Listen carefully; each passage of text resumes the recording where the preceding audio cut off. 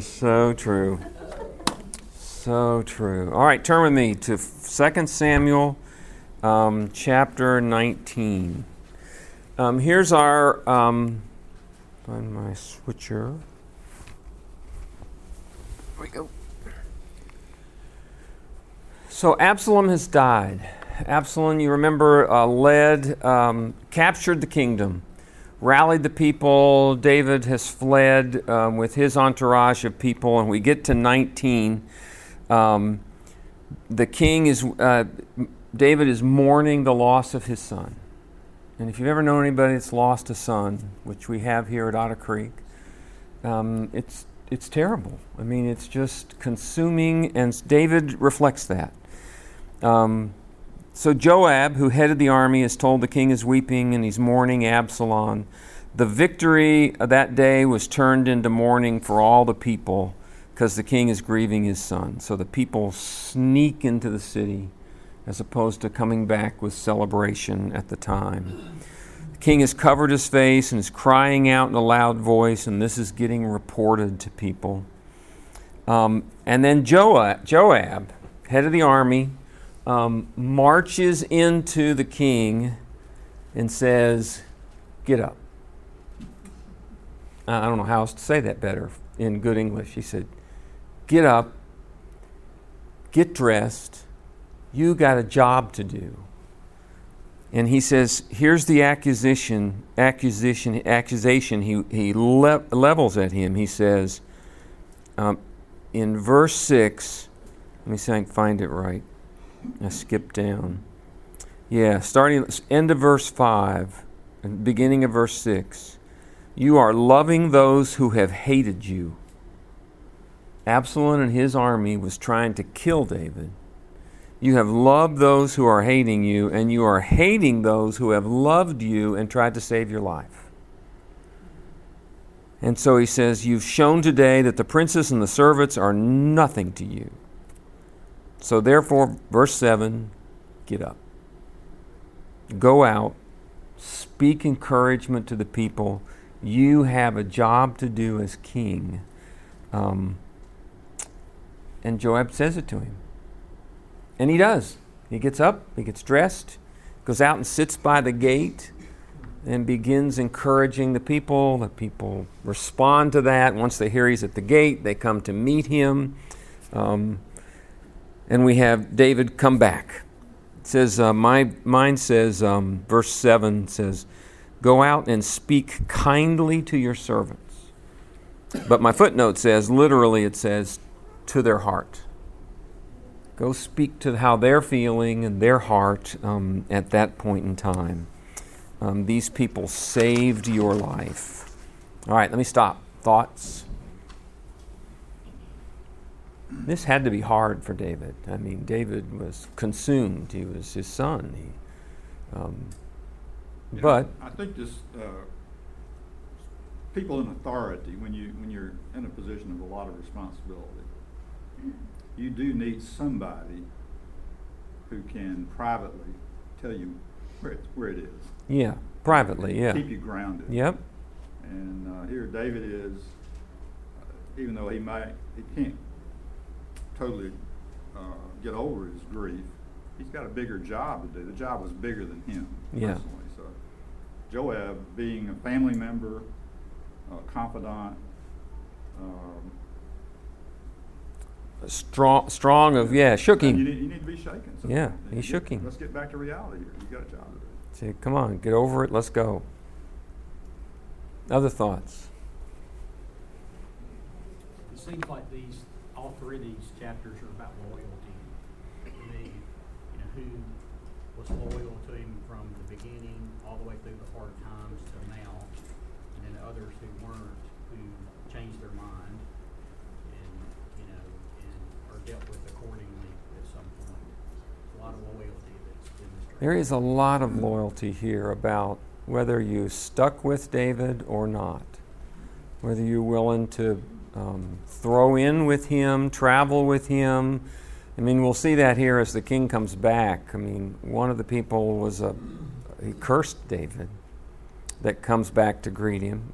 There's the son of Jonathan that comes back to greet him, who didn't go with him. And David asks him, what? Why didn't you go with me? And so I do think it's loyalty. I think it's who could David count on and was on his side all this. Terry, can't you also take it, we're children of God, and we do wrong things, but just as David mourned a son who tried to take over from him, just think how God mourns when we sin, and yet the love is still there. Yeah, there's probably a, we 2 weeks ago, I tried to teach you how to read like a Puritan, but there's probably a good Puritan sermon in there, in that David longed to be reconciled to his son, and now he's gone. And I will never get the chance to be reconciled. I mean, I can hear Jonathan Edwards just picking up on that theme of the king and the son and the lost opportunity to be reconciled. I mean, I think there's a lot there, a lot like God in us. His longing for us, etc. Yeah. Mary, all through the book, Joab gets away with things other people might not. I mean, he takes a lot on He himself. sure does. And gets away with it. Yeah. And I was really surprised that he was willing to listen to the wise woman. I mean, that was kind of a different side of his character instead of just going in full force. It is. Joab is a, I mean, you'll see here in a minute, he gets demoted, Yeah. you know, for his behavior. He gets taken out of a leadership role, but it doesn't stop him. It didn't bother him at all. He just kept going, marched right back in, but he listened to this woman off the wall. I don't know if he was convinced, if he said, aha. I mean, I don't know what happened. We don't know, but he is a confidant of David so that he can listen to him here, but he's probably tough to deal with. He's a warrior. He's a warrior. Warrior. Yep. All right, other thoughts on Absalom. Let's go, let's bring the king back. We're now in verse 8 of chapter 19. David's sitting at the gate. The people are starting to debate. They said, look, the king's at the gate. Let's go see him. People start quarreling in verse 9. Some versions will say debating. Saying things like, the king he has delivered us from our enemies. He has saved us. And then he had to leave. Let's bring him back. And so there's a debate in the public marketplace going on right here. I know Absalom was anointed over us, but he's died in battle. Come on, let's bring him back. This all makes sense. And so that's where we are here in the middle of 19, is the debate around Absalom's dead. We need our king back. And so the question is, do we bring him back across the Jordan? Do we bring him back as our king? Do we give him the reins of the kingdom again at this point? And here's what David did. Now, David is, I hope you have seen as you've read through 2 Samuel, is a smart politician. So the first thing he did is, in verse 11, he sent Zadok and Abiathar, the priests, to the elders of Judah. He wants them to go lobby them. He wants them to go persuade them to bring him back, to get the people back in line with reuniting Israel. Not Judah and Israel, but a unified Israel at this point. And they make an argument that says, why are you the last ones to bring him back? In verse 11, what are you waiting for? Verse 12, David says, tell them this, you're my brothers, you're my bone and my flesh. What are you waiting on? And then the second thing David does is he appoints Amasa to be a key member of Absalom's group, to be his commander. He's trying to build bridges back now with Judah and those who served against him, And so therefore he demotes Joab. Now why did he demote Joab? Probably. He killed Absalom. He killed Absalom. Yeah. And so David is just not reconciled with Joab. So he demotes him. Even though it was in service to him and protection to him, he demotes Joab and puts Amasa in his place as head of his forces. For, I guess, insubordination, we'd call it today. I mean, he just said, I told you to protect him. You went out yourself and killed him. He was hanging in a tree, and you did it. And so, so David gets invited to come back to Jerusalem. And then we get this parade of characters. I think I've got them on here. Yep, here's my parade of characters. The first one we learn about starts in verse 16 of chapter 19. Shimei, I'm not sure how. This is the same guy that as David was leaving, stood by the side of the road and cursed him.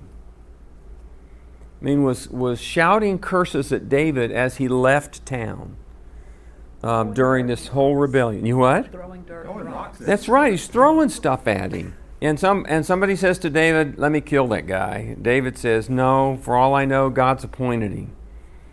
I need to hear this. So off he goes. And so he is, I don't know how to pronounce it. Sam brings a crowd with him. In fact, it says they went in the river. So they went and helped him bring stuff across the river. He knows he's in trouble. I mean, he knows what he did. He's going to be asking for forgiveness here in a little bit. So he's here. Can I help you with that? Let me carry this trunk for you. And he's bringing people back in. And then he says the phrase I really like. He says, please don't remember. Verse 19. Sam says to the king, let not my lord consider me guilty. Do not remember what your servant did wrong on the day when you came out of Jerusalem, and don't take it to heart. And so he's asking for forgiveness. He's saying to the king, please, I want you to blot out my transgressions at this point. And he bows down before the king. And at that point, I won't pronounce that one either, Zariah, where it is. Verse 21, or Abishai says, the son of Zeruiah says, shouldn't he be killed because he cursed the Lord's anointed? And David says, I'll summarize this, not today. He says this is a good day. It's a day of celebration. I don't want to mess up today. I'm coming back. The people are getting together. It's a good day. Now, we'll talk about this maybe a little next week. If you go over to 1 Kings 2, etc., he gets his comeuppance. David says to Solomon, he says, you'll know what to do. And so he gets it. It's just not today. Today is a day of coming home. It's a day of victory. So here's the first one that's described for us as part of the party that's bringing David across the river. And he says the phrase, please don't remember what I did. The second one is Mephibosheth. He's the grandson of Saul, the son of Jonathan. And remember, David's made a covenant with him. He's made a promise that he will take care of him. This man is in mourning. He's described as just a mess. He says he's not taking care of his feet. His mustache is overgrown. His clothes he describes as saying, I have not bathed or washed my clothes since the king left, since David left. So he's really in mourning. And so David asks the question. David says, why didn't you come with me? I've made a promise to you. You and I got a commitment. We've got a covenant with each other. And he says, I was deceived by my servant. He lied to me. He said he was going to go get a donkey and I was going to ride, and it didn't happen. And there's a good chance the servant told David what got him in trouble to help himself. I mean, there's probably some backstory going on here that we don't have right here. So this is the second one, and the phrase I like about him is, he says, I'll give you all your stuff back. But he goes on to say, he says, just let me eat at your table. The fact that you're coming home is all I want. I don't want any more. So he just wants to stay with the king at this point. And the third one is Barzillai. Now he provided things for David. As David was leaving, he was chipping in. He was saying, look, you need supplies, you need carts, I don't know what all's on the list, but he was taking care of them. And he was providing them the resources David was going to need to be able to survive during that time. And so David says, I'm grateful. Come live with me in Jerusalem. You can eat at my table, you can enjoy the court. And his response is, there is nothing for an old man in your court. The man's 80 years old. Said, I don't do the parties anymore.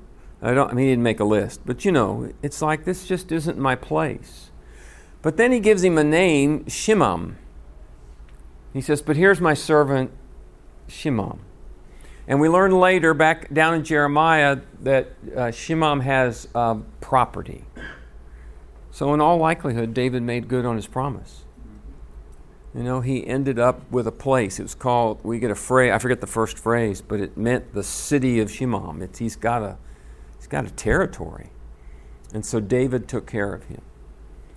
All right, so let me stop. There's our three characters, individuals that we hear about. There were many more that were coming to greet David as he came back to Jerusalem. Any thoughts, comments?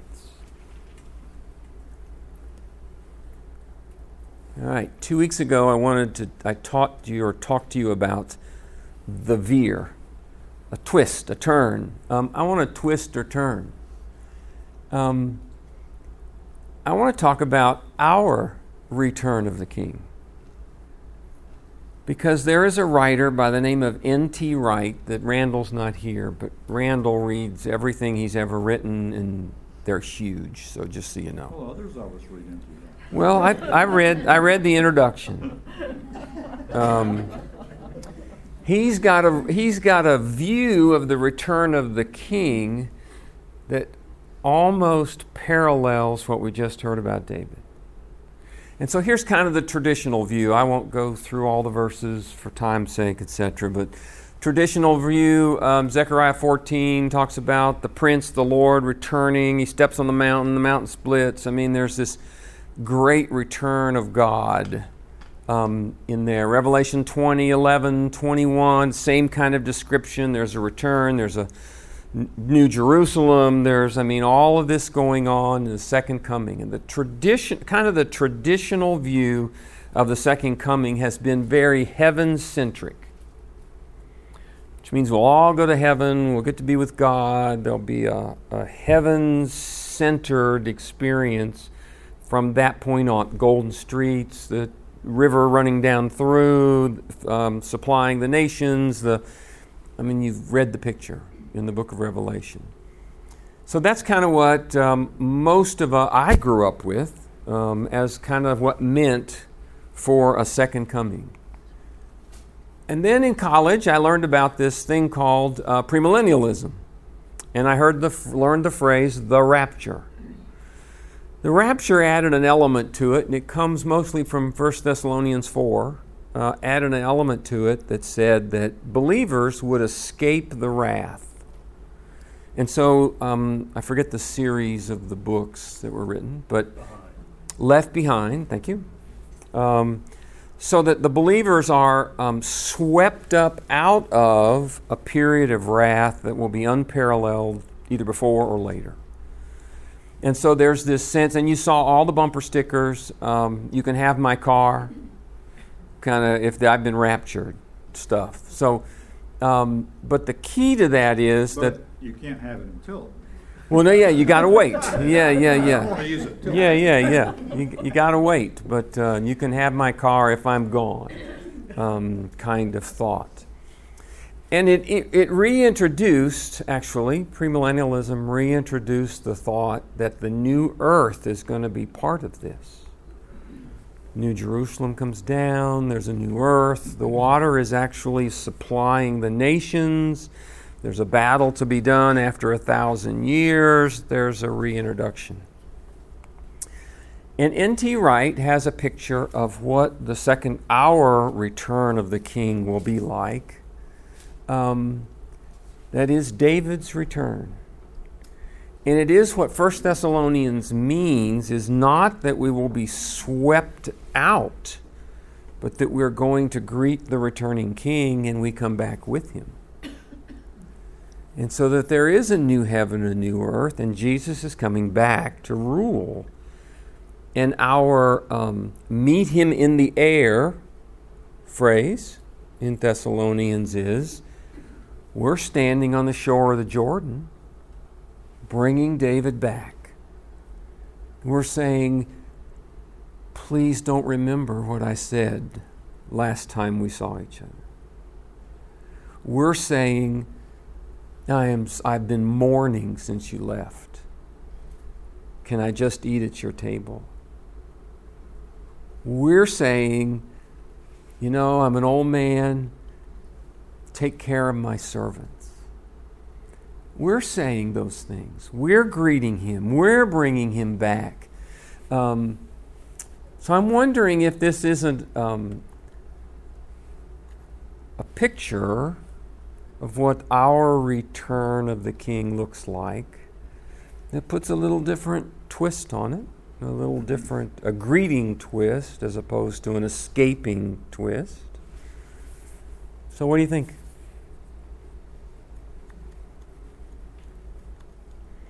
And if you don't like it, we'll blame N.T. Wright. Yeah. It seems like a far reach. I mean, I can Does it? see some of the consistencies, but it doesn't make total sense. Doesn't get you there. No. Yeah.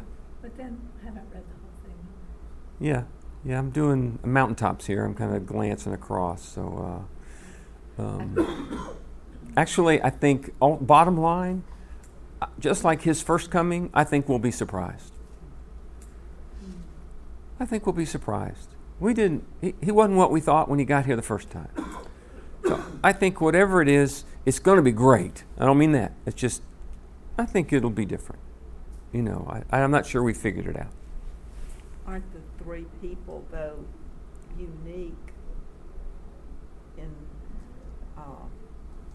Shimei throwing rocks at him, kind of the non-believer, and then suddenly... Could be, yeah. This could be, yeah. Yeah, and Barzillai, however you say that, Uh-huh. supporting, doing everything he can. Yeah. And then you've got Mephibosheth there in the middle that we don't really know. Yeah, where his heart was. Yeah, we don't really know. Yeah. It could be. Yeah, it could be kind of like the sowing of the seed. We got three different grounds, plots of ground here. Yeah, that could be. That could be. Well, there's a fourth, right? Joab. Oh, yes. Was punished. I mean, he was dealt with at the same time for not having done what he was supposed to. He was demoted. Now he's about to come back, but he was demoted at the time for not doing what the king wanted him to do. Evidently, knowingly not doing. I mean, I could see Joab, knowing his character of what we know, thinking David doesn't know what's best. This guy's got to go. And so that's where the rub came. But yeah, I got a Joab too that I didn't add here that needs to be on our list. Other thoughts? Okay. All right, so even though David's returned, And I'm now scooting down to chapter 20. You know, there's another, if you want to stretch that even further. Oh, let's do. Joab, as the Jews who killed son and Ooh, was punished, but later was restored. you'll make a great Puritan. Yeah, so here's the one who killed the son, the king's son, who gets restored. Yeah. See what you can do with this? Anyway, okay. All right, so David has returned, and he's still got confusion, division. Judah and Israel are still fighting at this point in time. Judah is saying, well, he's our kin, he's our blood. Israel is saying, 12 tribes, 10 of them are ours. We have 10 parts of the king and you don't. I mean, so that's this kind of discussion that's going on. And they say, that's interesting, they say, and Judah was harsher in the fight as they debated all of this. And in the midst of it, Sheba arise, Sheba, as another contender for the throne.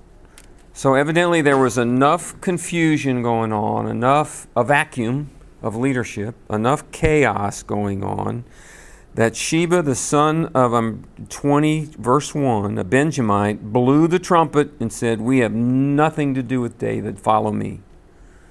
Every man to his tents. Off we go. And so all the men of Israel withdrew from following David, and they followed Sheba. But the men of Judah remained steadfast to their king from the Jordan even to Jerusalem. So here we go again. We have another rebellion, kind of a replay again of control of the both Judah and Israel is now split again. And David sets some priorities. David said, I got to do several things now. So here's he is mind. I mean, he's always got a strategy, he's got a plan, he's got steps. The first thing he did is he takes care of the concubines. Now, these are the women who got left behind. Remember Nathan's judgment of David on Bathsheba when he said, what you did in private will be done to you in public. These are the ladies. They went through this because of his sin. And he felt the need, said, I've got to take care of them. And so he sets up a place for them. He provides for them. He puts a guard on them, and I think that was probably out of protection to take care of them going forward after all they had been through. The second thing he did is he moved to reunite Judah. So he had to get them all on board, all part. He needed his own team now to reunite. And the third thing he's going to do is go after Sheba to put down the rebellion once again. Now this is where he appoints Amasa to be head of his army. And this is in chapter 20. In verse 4, he says to Amasa, call out the men of Judah for me within 3 days. I need you to do 72 hours. I need everybody here. We've got to act quickly. Now, if you go back last week, the conflicting advice that Absalom got, one was move fast, one was let's gather an army and move slow. David has obviously remembered that and said, we're moving fast. We're going to catch him while they're off guard and off balance. So he tells Amasa, pull them all together, call them out, don't delay. But Amasa is slow, and he doesn't do what he's supposed to do. So David says to Abishai, now Ziba the son will do us more harm than even Absalom did. Take your Lord's servants, pursue him. This can't be a very big group. It's got to be a small group. So he says, go after him. So Joab's men went after them. And so I've got these groups racing after Sheba. Men of fighters, I mean, they're warriors, and they pursue him. When when they were at the large stone which is in Gibeon, Amasa catches up with them. And Joab, now this is, let me read it to you, because I have a Frisbee interpretation. So they're at the large stone of Gibeon. Joab is dressed in his military attire, and over it is a belt with a sword in it. And it says, Joab says to Amasa, "Is everything okay, my brother?" And his sword falls out. Now, if I were Amasa standing there and I watched Joab's sword fall to the ground, I'd go, "This is not a good sign." I think something, and I made all this up, so bear with me. I think he must have done something like a kneel before Amasa. So that sword is down on his left side. The right hand, which is typically the fighting hand, is free. He grabs him by the beard and it surprises him. There's something about surprise here. He had let down his guard and Joab kills him. And so I don't think dropping the sword was a mistake. It was something about, all right, I'm just going to put it down here on the ground. I'm going to grab it gradually, and out of a surprise, he brings it up and he kills Amasa, which seems to be a pattern of Joab's. And so then Joab... I missed the King James when he smote him in the fifth rib. Yeah. Him and Abner both got smote in the fifth rib. The video's good, too, of that part. Yeah. Why don't we drop that fifth rib bit? I don't know, but I think that meant, and it was a fatal blow. All right, so here they've surrounded the town where Sheba is. They are going to besiege the town. They're going to choke the town, and this woman comes out she says, let me read the description of the town. That's great.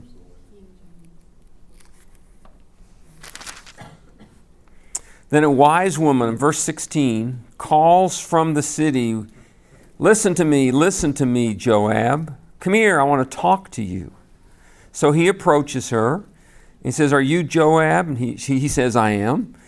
"Listen to the words of your maidservant." He says, "Okay, I'm listening." And she says, "Formerly they used to say about this town, people come here for advice." No one can dispute that. This is a town of wisdom. "I am one of those who are peaceable and faithful in Israel, and you're trying to destroy this city, a mother in Israel. Why would you do such a thing, to swallow up the inheritance of the Lord?" Joab says, "That is not my intent. You have misunderstood. There's a man named Sheba. That's who I want." And she says, "Hand him over. I'll go away. Everything will be good."